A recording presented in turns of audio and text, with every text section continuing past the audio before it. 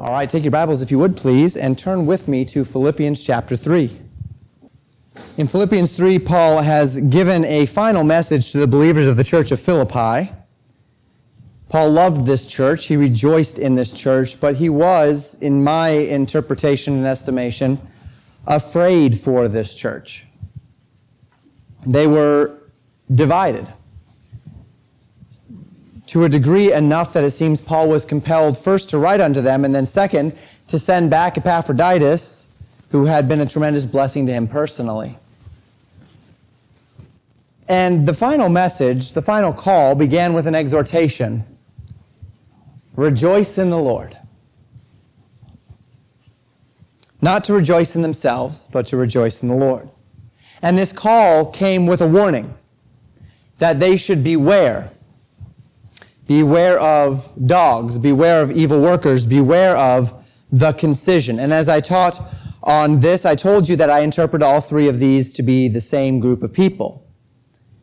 And that group being Jewish legalizers who sought to compel the church to resubmit themselves to the precepts of the law of Moses as a matter of religious necessity.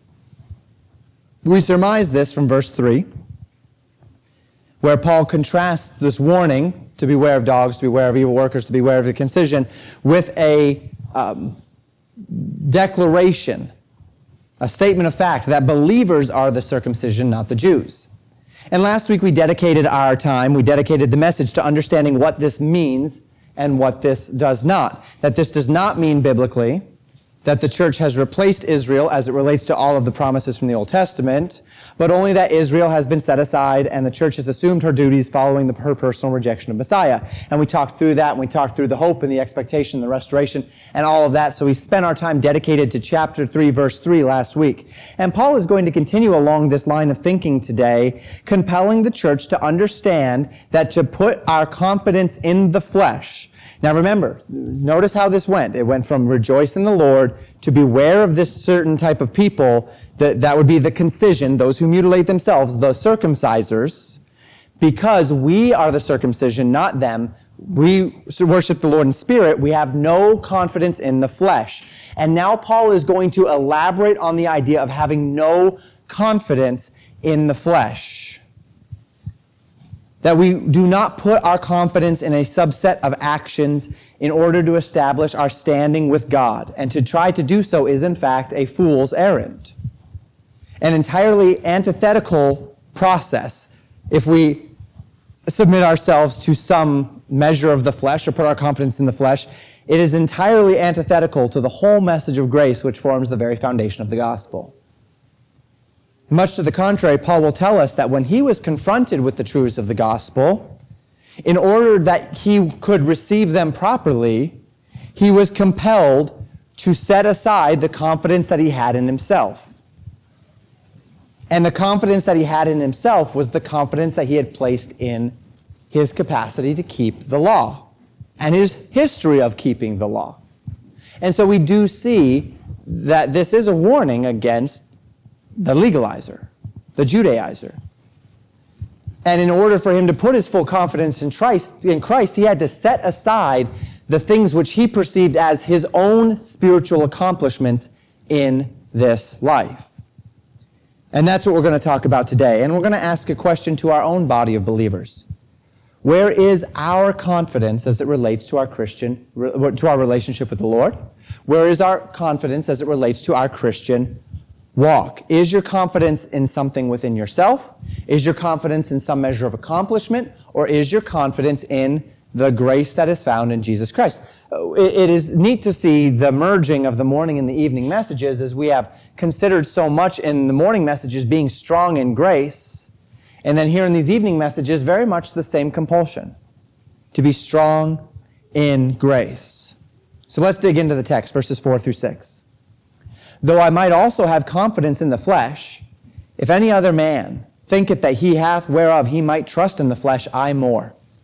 Circumcised the 8th day, of the stock of Israel, of the tribe of Benjamin, and Hebrew of the Hebrews, as touching the law, Pharisee, concerning zeal, persecuting the church, touching the righteousness which is in the law, blameless. So notice as Paul is speaking of the flesh here, he's not necessarily speaking of the flesh as we think of of sin, right? The works of the flesh are manifest, which are these: adultery, fornication, uncleanness, right? Not necessarily those in its purest form, but when he's speaking of the flesh, he's talking about any capacity that he has in himself to do anything that can please the Lord. Confidence in himself, right? Confidence in his heart. Confidence in his intentions, confidence in his motives, confidence in his capacities, confidence in his understanding, confidence in his discipline. These are the things that are here spoken of as his flesh. And we see that as he relays the things that he calls his flesh, right? These are material things. That he was circumcised the 8th day. He says that's a part of the confidence that he could have in his flesh. That he was of the stock of Israel, of the tribe of Benjamin. That's a part of the confidence he could have in his flesh. That he was a Hebrew of the Hebrews, right? He was of the Hebrews a Hebrew, right? He knew where he stood very well. He was a Pharisee as it pertained to the law. They were the most zealous group as it related to the law. He was a persecutor of the church because he was so zealous for the tradition of his fathers. And then, as pertaining to the righteousness which is in the law, he was blameless. No one could point to anything he did and say, you are not keeping the law of Moses. So notice this link that Paul makes as we step into verse 4. That these requirements, circumcision specifically, but more broadly, all of the confidences in the law of Moses, as we also see Paul teach and warn against in Romans and Galatians and Ephesians and Colossians, he equates those with this confidence in the flesh. That for a man to submit himself to the law of Moses as a means by which to establish his standing before God, to establish his own righteousness, is to pursue an impossible task. Because to do so is to place one's confidence not in what Christ has done for me, but what I think I can do for myself. And this is the textbook definition of self-righteousness. And the self-righteous, will not stand before the Lord. So Paul says, if any man thinks he has any capacity to trust in the flesh in order to find righteousness or favor with God, Paul would outclass them all. And he runs down this righteous resume. But when Paul was confronted with Jesus on the road to Damascus, when Paul devoted himself to following Jesus Christ, what Paul found is that none of those things he just mentioned had any merit in the eyes of God. That those things did not earn for him the merit that he was hoping and desiring that they would earn for him. You say, now, Pastor, that sounds kind of harsh. I mean, there is value in keeping certain elements of the law, right? And I have preached on that, and I encourage you, if you don't remember what I said on that, to go back and to listen to those messages. I preached that law series, I guess it was about a year ago now. And you can get those questions answered. The short answer, however, is that the law's primary value, the law's primary function, unquestionably, as the New Testament teaches, the law's primary function is to condemn the heart of the unbeliever, to show him just how far short he falls of God. That the harder an unbeliever tries to keep it, the more he realizes he can't, the more he realizes how far short he falls of the righteousness which the law demands, and that should cause any man who interacts with it to flee with every fiber of his being to grace, because that's the only hope that he has. If grace fails, we've got nothing left, because grace is the only hope we have.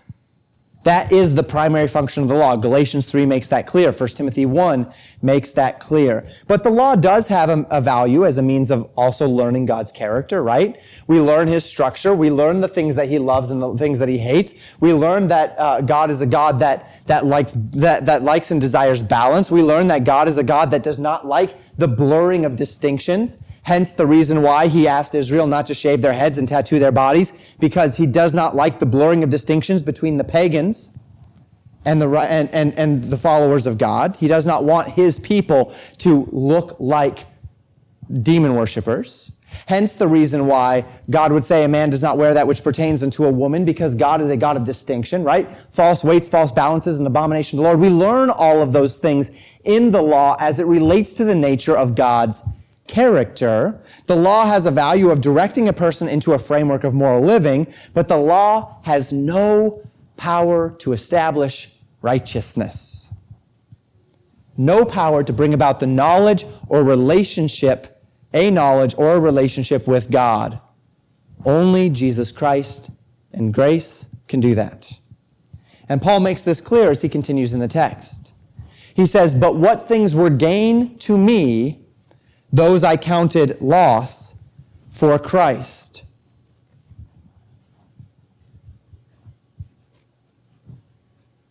The Greek words behind the translation gain is one used only 3 times in the New Testament. 2 of those 3 times we find it in the book of Philippians. And the idea is to earn something. So what I counted to be something that I had earned, something that I was worthy of. And do take note of that as it related to the law, it's not that he kept the law. It's not that he wanted to do the things in the law because he thought that this was a right way to live under a God whom he believed. But when he was confronted with the gospel of grace, he recognized that the things he was doing were in the flesh, that he was trying to earn something. And he said, those things that were an earning to me, a gain to me, I had to count loss for Christ. The thing which Paul thought he was earning, that he thought earned him standing in favor with God, was the first thing he had to release if he wanted to pursue knowledge in Christ. And when Paul committed himself to following Christ, the first collateral damage that he faced was his own confidence in his own moral standing. And I say the first because as Paul continues, he is going to broaden the concept. Paul has spoken of his own experience. He's taught this principle on his own terms for 2 reasons. First, as a warning specifically against legalizers, of which Paul has specifically already said, beware in verse 2. Beware of dogs, beware of evil workers, beware of concision.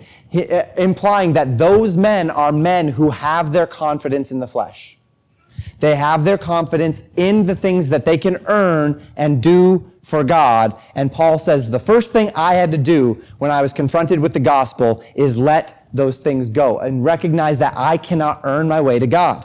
I cannot earn righteousness with God. I cannot earn favor with God. That's why Jesus had to die. Second, he is teaching this as a means of connecting the condition of the knowledge of the holy to his own personal experience.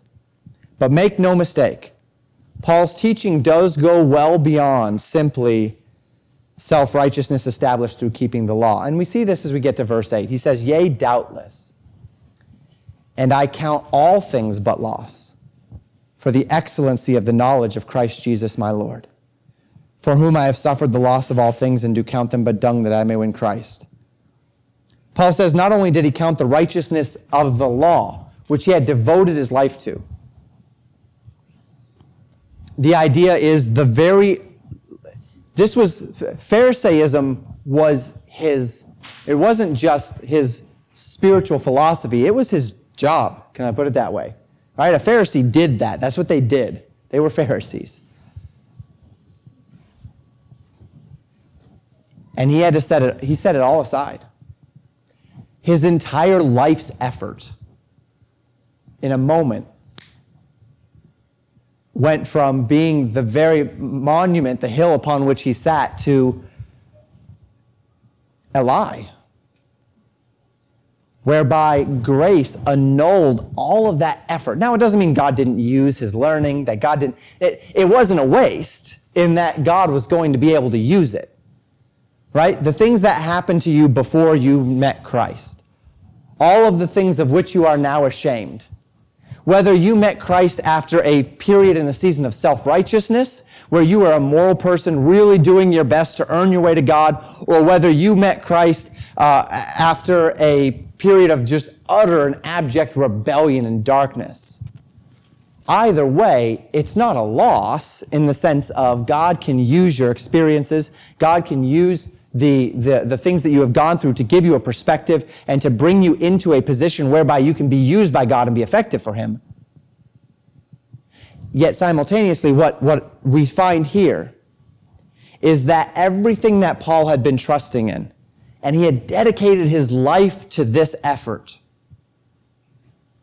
became like that, useless to him toward its original intent. And Paul says, beyond just the righteousness which is in the law, he has now counted all things but loss for the knowledge of Christ. It's one thing to say, okay, well, I spent these years devoting myself to the philosophy of the Pharisees. Now I come face to face with grace and with Jesus Christ, and I realize that none of that effort, none of those hours and hours and hours that he put into all of that merit had earned him anything with God. And yet he says, beyond just that, now, as he sits and he writes to the Philippian church, what else has he lost?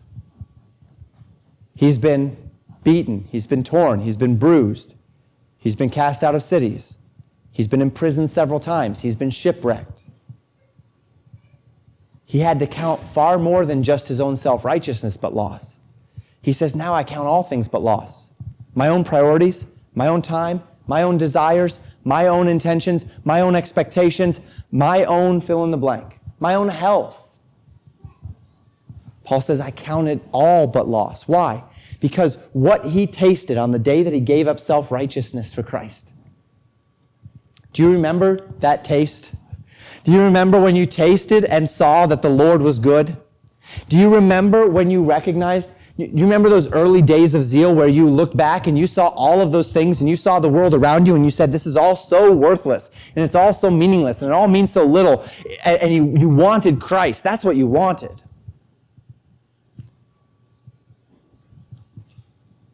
And that taste that Paul got when he counted all things but, when he counted his efforts but loss, he said, what if I can taste that again?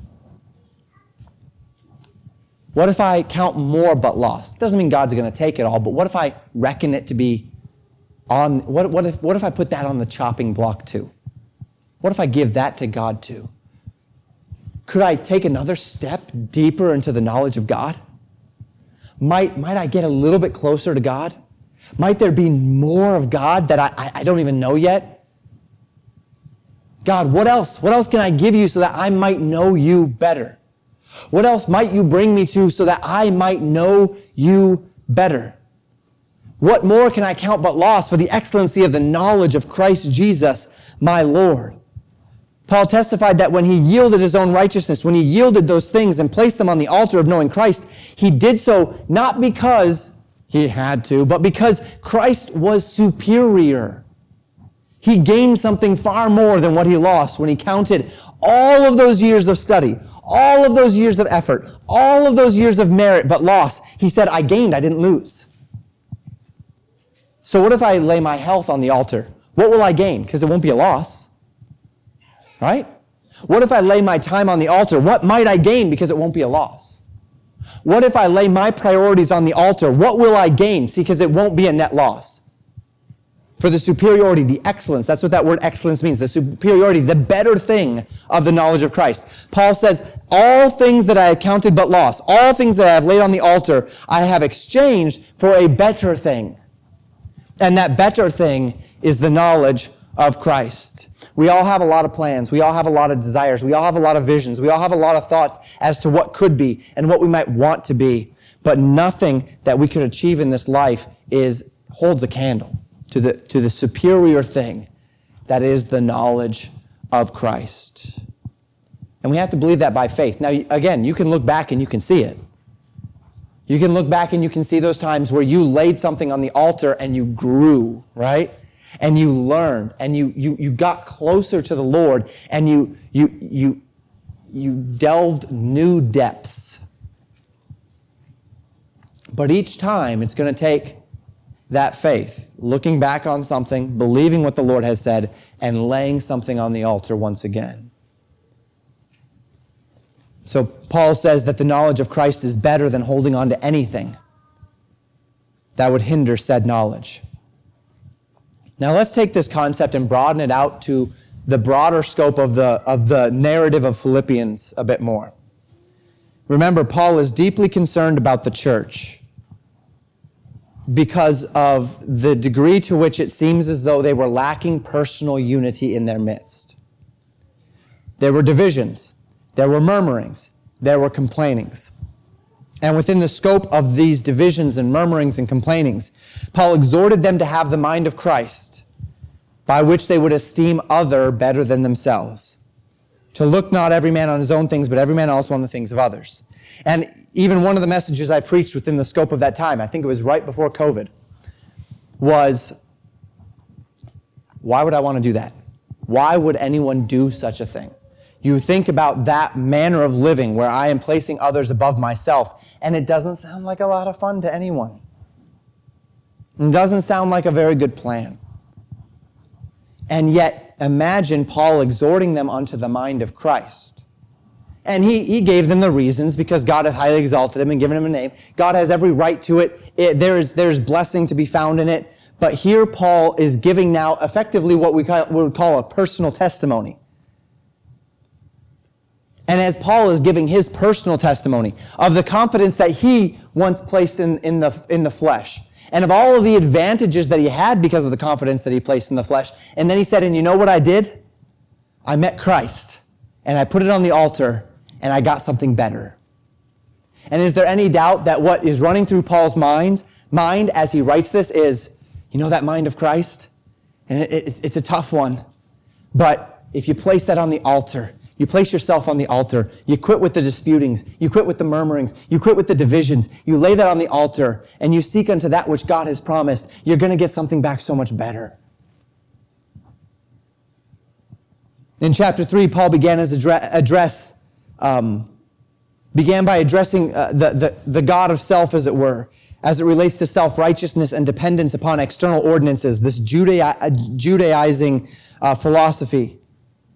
Chapter 2 was contending with the God of self as it relates to holding myself above the needs of others or holding myself above others.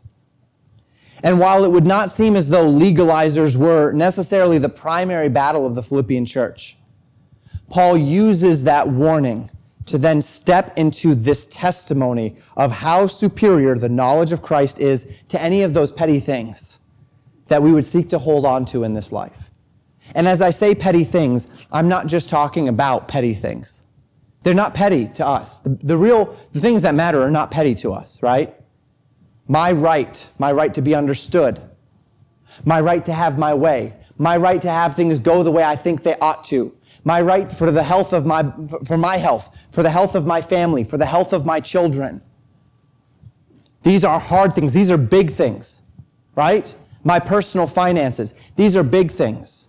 And yet, in light of the superiority of Christ, they're minor. For the excellency of the knowledge of Christ Jesus my Lord. If it might be that I could draw closer to the Lord by having to lay down my health on the altar, would I be willing?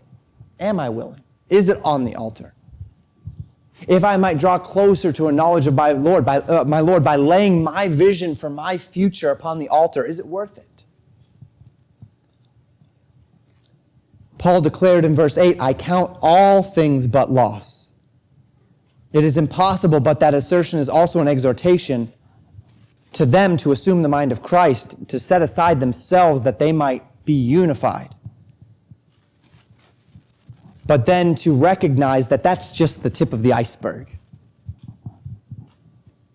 As they could grow into something so much more if their priorities, their vision, their desire is on the altar. For the name of Christ, Paul had suffered the loss of all things. In order to win Christ, Paul had given up his Pharisaical standing, his acceptance in society, his potential wealth, his material prosperity, his health, his vision for his own future, his time, his priorities, his desires, his expectations. But all of those things paled in comparison to what he gained by knowing Christ. We've spoken for months now about this difficulty of wanting the mind of Christ, the difficulty of setting ourselves aside for others. And this is made particularly difficult if I have the mindset that the thing I'm doing that as I'm setting myself aside, I'm doing it for you. I may not even like you particularly. Why am I setting myself aside for you? But when once my mind transitions to a context whereby I see setting myself aside for you not necessarily as doing it for you, but rather doing it that I might know Christ better, it changes the whole perspective, doesn't it? It is here that I can wholly, openly, joyfully submit myself to this charge and any other charge that the Lord would lay upon me. Because knowledge of Christ is far superior to my own rights. Drawing nigh unto Christ is a better thing by far than personal or material considerations. Do we believe that? Do we truly believe that the knowledge of Christ is worth whatever earthly loss it might ask of me?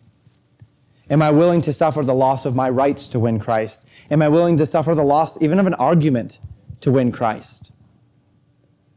We stand upon truth, as Paul has in chapter 3, that the law of Moses cannot in any way establish my standing in Christ, that grace has brought me safe thus far, and grace will lead me home. And for to win Christ, we have set aside any attempts to earn merit with God through self-righteousness. We all would agree here very, very vehemently that there is no salvation to be found through the law. But then we are confronted with our brothers and sisters in Christ. Then we are confronted with our priorities, our bank accounts, our health, our vision for the future, our expectations.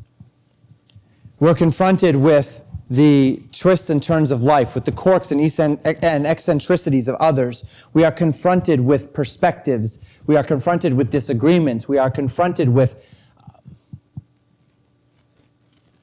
any number of problems. And we begin to murmur. We begin to dispute. We begin to worry. We begin to fear. We get anxious. We start to distance ourselves. We get angry, whatever it might be. So we kind of circle the wagons. We claim our territory. We hold fast. We claim what we can. We hold to what we can. All the while not realizing that by doing so, what we're actually yielding is a greater knowledge of Christ. Paul states that all things are on the altar that he may know Christ better. All things that he might otherwise value, he was willing to yield, if only he might retain the value of knowing Christ more, of associating with Christ more, of drawing nigh unto Christ. Whether that drawing nigh is simply by experiencing the Lord's suffering and then experiencing his grace in the midst of that suffering, or whether that drawing nigh is a spiritual growth that will take place as I yield my own rights and perspectives. Whatever it might be, Paul said, I count it all but loss for the superior thing, the better thing, the excellency of the knowledge of Christ Jesus my Lord. Now we draw our minds back to the direct context as we continue. Paul is speaking about his point of decision to follow Christ's righteousness as opposed to the self-righteousness contained in the law. He continues in verse 9, and be found in him, not having mine own righteousness which is of the law, but that which is through the faith of Christ, the righteousness which is of God by faith. Paul states the righteousness contained in the law is what? Self-righteousness, right? That the keeping of the law is an extension of religious zeal by its very design, and thus an effort in self-righteous religious zeal. As Paul sought to win the knowledge of Christ, he was thus compelled to yield self-righteousness in order to do that. And in order to yield self-righteousness, he had to yield his merit, the merit that he had placed in the keeping of the law. For as Hebrews chapter 11, verse 6 tells us, without faith it is impossible to please God. And so we are confronted with this most basic of biblical truths, that the thing which pleases God in every context is faith. And we've defined faith numerous times within the church. We spent an entire season of the church's midweek life in Hebrews 11.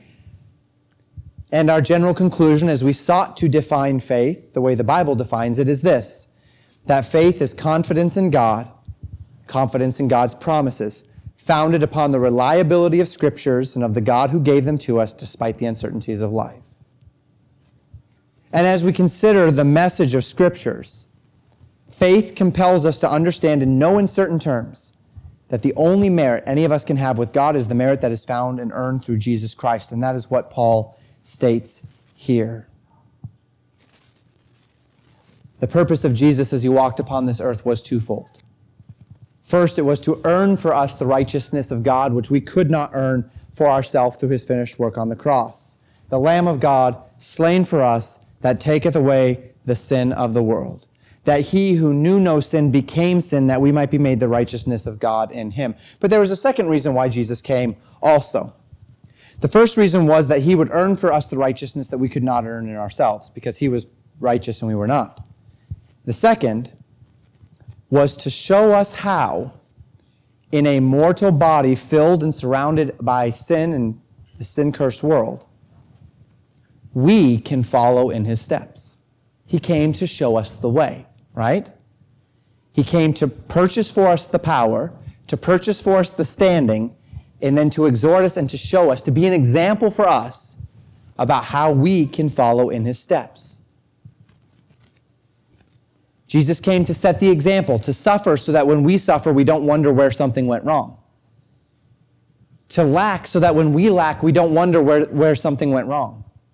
To love the unlovable so that we might love the unlovable, right? Jesus came to love the unlovable so that we might love the unlovable. To be patient, to be peaceful, to be deliberate in the face of sin and evil so that we might learn how to be patient, peaceful, and deliberate in the face of sin and evil. To submit to authorities that we might learn to submit to authorities. Jesus forged the path that he asked us to trod, and in that he forged the path, he has given us two blessed assurances. First, that when we go through the hard times that faith compels us unto, following the course that Jesus has set, we know without a doubt that Jesus understands our sufferings.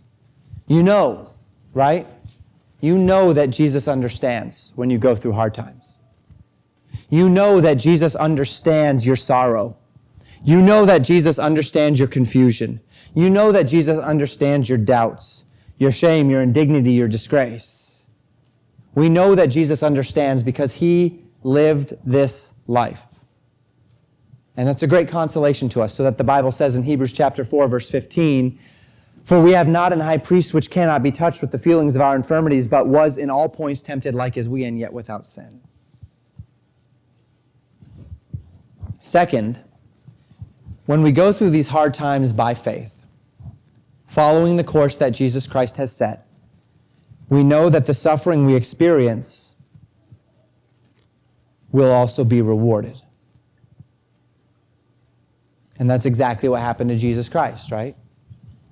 We talked about Philippians 2 already, that because Jesus assumed this mind and took upon himself the form of a servant, the Lord hath highly exalted him and given him a name which is above every name.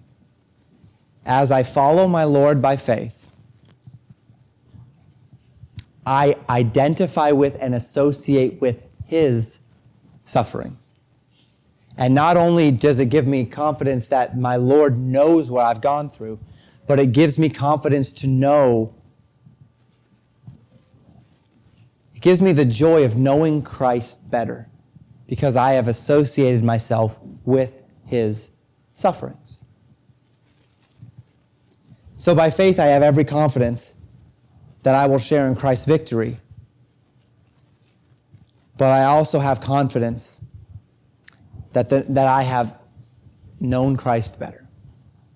And all of this is unto that end in verses 10 and 11. Paul says, I do all of this. I count all the things but loss, that I may know him. The power of his resurrection, the fellowship of his sufferings, being made conformable unto his death, if by any means I might attain unto the resurrection of the dead. That I may be a partaker of the fellowship of Christ's sufferings, Paul says. that I might be made conformable unto Christ's death.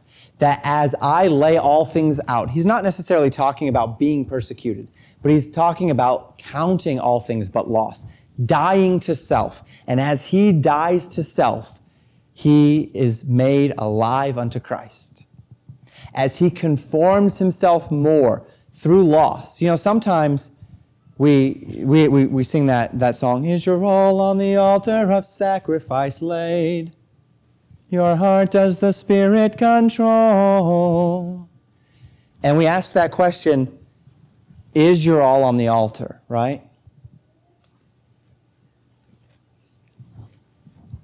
And I would hope that the majority of us, to one degree or another, would reflect a measure of confidence that they are. My children are on the altar. My wife is on the altar. My health is on the altar. But as we go through that mental and spiritual exercise of laying these things on the altar, the day that I know they're actually on the altar is on the day when the Lord tests it, proves it, right? Yep, my future's on the altar until the day that your future is dramatically changed.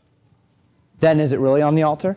And that's where that exercise comes to fruition, in that I have determined in my heart that it is so, and then when that day comes, I am exercised and ready to lay it out, right? So it's not a useless exercise.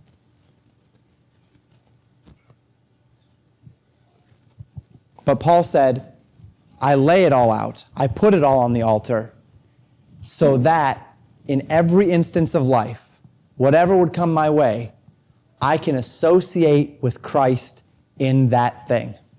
Know Christ better in that thing. Grow closer to God. Understand God better in that thing. Paul is not hoping here to suffer and die, but only that his mindset and his actions would conform to those of Christ, which led Christ to his suffering and death. That Paul's mindset and actions would operate in the same spirit as those of Jesus Christ, even if it were to mean the same thing, suffering and death. Paul's earnest desire is that he would be so dedicated to the knowledge of Christ, so conformed to the mind of Christ, so invested in the righteousness which is of God by faith, that any assessment of suffering would pale in comparison to the opportunity to identify with his Savior. Because he has already laid it all on the altar. Because he has counted it all but loss. So he wakes up in the morning and he has an expectation for the day, and yet that whole expectation is counted but loss for the excellency of the knowledge of Christ Jesus my Lord. Lord, if you want to divert my day is yours to divert. Every morning I get up and I thank the Lord for the health of my children, but yet, Lord, if you want to divert the health of my children, it is yours to divert, and I count it but loss to the excellency of the knowledge of Christ Jesus my Lord. Every day I wake up and I say, Lord, thank you for the position you've put me in, for the place you've put me in, for the time you've put me in. And yet if the Lord would see fit to divert it for the excellency of his knowledge, of the knowledge of the Christ Jesus my Lord, it's on the altar for him. Is that the way you're living? To whatever degree I identify with the mind of Christ, the righteousness which is of Christ, by which Jesus suffered and died, to that same degree, God will identify me with the resurrection of Jesus Christ, by which Jesus was exalted and rewarded. And take note of this careful distinction.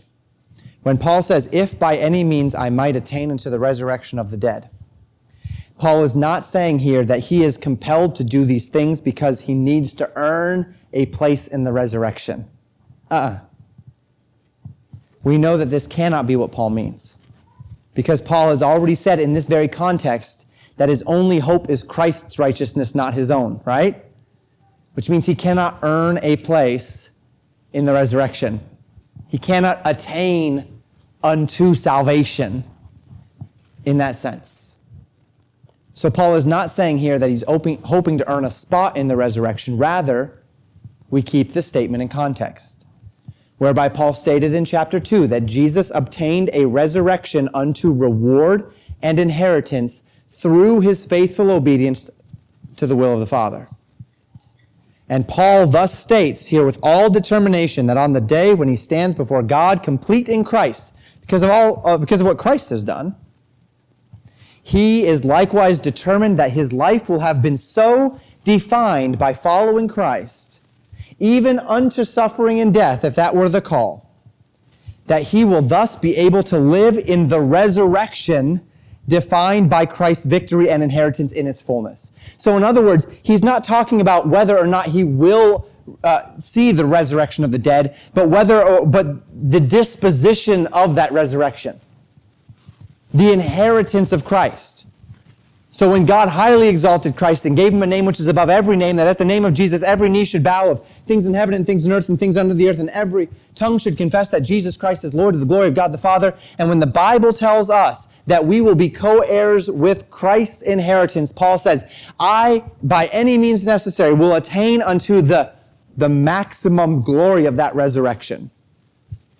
It's the exact same thing that Paul said this morning. We'll reference it again in a moment, in fact. 2 Corinthians 9. Paul said, I run that I might obtain. Paul really wanted it. And that's what he's expressing here. Going back to that question, 1 Corinthians 9, that question that I asked this morning. How bad do you want it? So Paul said in 1 Corinthians 9:24, know ye not that they which run in a race run all, but one receiveth the prize. So run that ye may obtain. That's what Paul is saying here. He's not saying obtain born-again status, obtain eternal life.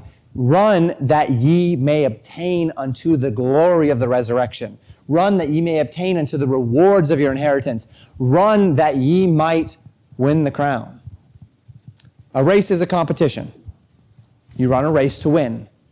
Now today we have races where it doesn't matter whether you win, but those aren't races. Those are runs, right? Those are runs, not races. You can have a run and you can have a race. In a run, everybody wins. In a race, one person wins. And only one. And Paul exhorts the believers to run that they might obtain. The resurrection is the glorious end to our lives, but the disposition of our lives really matters to this. We run that we may obtain. And the things we yield in this life, not simply for the sake of self-denial. We're not talking about becoming a monk and wearing rags and going and living in the hills somewhere and doing nothing because you've given up all the things that you have in this life. You've given up houses and cars and technology and whatnot. We're not talking about self-denial. We're talking about laying things on the altar so that if the Lord wants it, he can have it. Yielding the potential that we might otherwise have aspired unto in this life, in the flesh. Yielding the confidence that I might otherwise have in myself or in the flesh. Yielding my rights before others that I might otherwise have, as we think about that idea of serving others and yielding ourselves to others. Yielding my rights to the rights of others in this world. When we seek into the knowledge and the mind of Christ in such a yielded and submissive manner as Christ sought unto the will of the Father, this faith will redound in eternity unto reward, unto the greater results of the resurrection of the dead, unto the heightened fullness of life eternal. So that Paul would say in Romans chapter 8, verses 16 through 18, the Spirit itself beareth witness with our spirit that we are the children of God, and if children, then heirs, heirs of God and joint heirs with Christ. If so be that we suffer with him, that we may be also glorified together. For I reckon that the sufferings of this present time are not worthy to be compared with the glory which shall be revealed in us. Paul says here that we are joint heirs with Christ, that to whatever degree we yield ourselves to the mind of Christ, even unto suffering and loss, verse 17, setting aside our own priorities, setting aside our own desires, setting aside our own rights, we will likewise share in Christ's glorification, instilling in us the utmost confidence that any suffering, be it the suffering of service, be it the suffering of yieldedness, be it the suffering of loss, in the name of Christ, not because I've been a fool, not because I've been reckless, but in the name of Christ, any suffering is not even worthy to be compared with the glory that shall be revealed in us. That's the knowledge of Christ. That's the resurrection of the dead, unto which Paul is saying he is attaining unto. If only we follow in his steps. Paul was a man who had every resource at his disposal to rest in his confidence in himself before God. And yet he knew that to do so would be to attempt the impossible. So he counted all of those efforts, all of those virtues, the earthly, material, even moral, as loss for the superiority of knowing Christ Jesus. And then he took it one step further, and he said, everything else that I might have in this life, every other priority, every other desire, every other opportunity, I'm submitting those to Christ as well. If by means that glory that I tasted at the moment that I counted all these things but loss unto salvation might be duplicated and replicated in me again and again and again and again as I submit my day, as I submit my week, as I submit my health, as I submit my years, as I submit my priorities, as I submit my rights to the Lord, to His will. He may never ask for these things, but it's on the altar. And the question is, this evening, how are we doing? What are you holding on to? Convinced that to lose that thing, to give it up for Christ, whether or not Christ is even asking for it.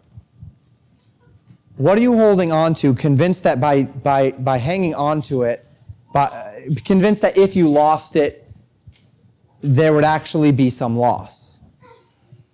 When in fact, what you are doing is yielding the excellency of the knowledge of Christ for something which is temporal, fleeting, at best.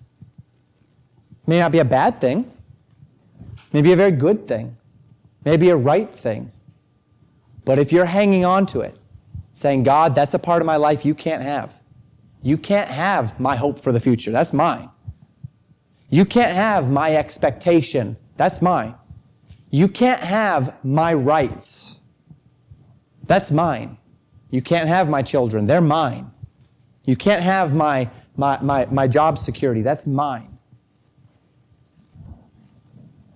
What you're doing is you're grabbing a hold of something temporal at the expense of something eternal. You're grabbing a hold of something which has relatively, on an eternal basis, relatively little importance at the expense of something which is worth the wealth of the world and beyond. So where have you been selfish? Where have you been self-righteous?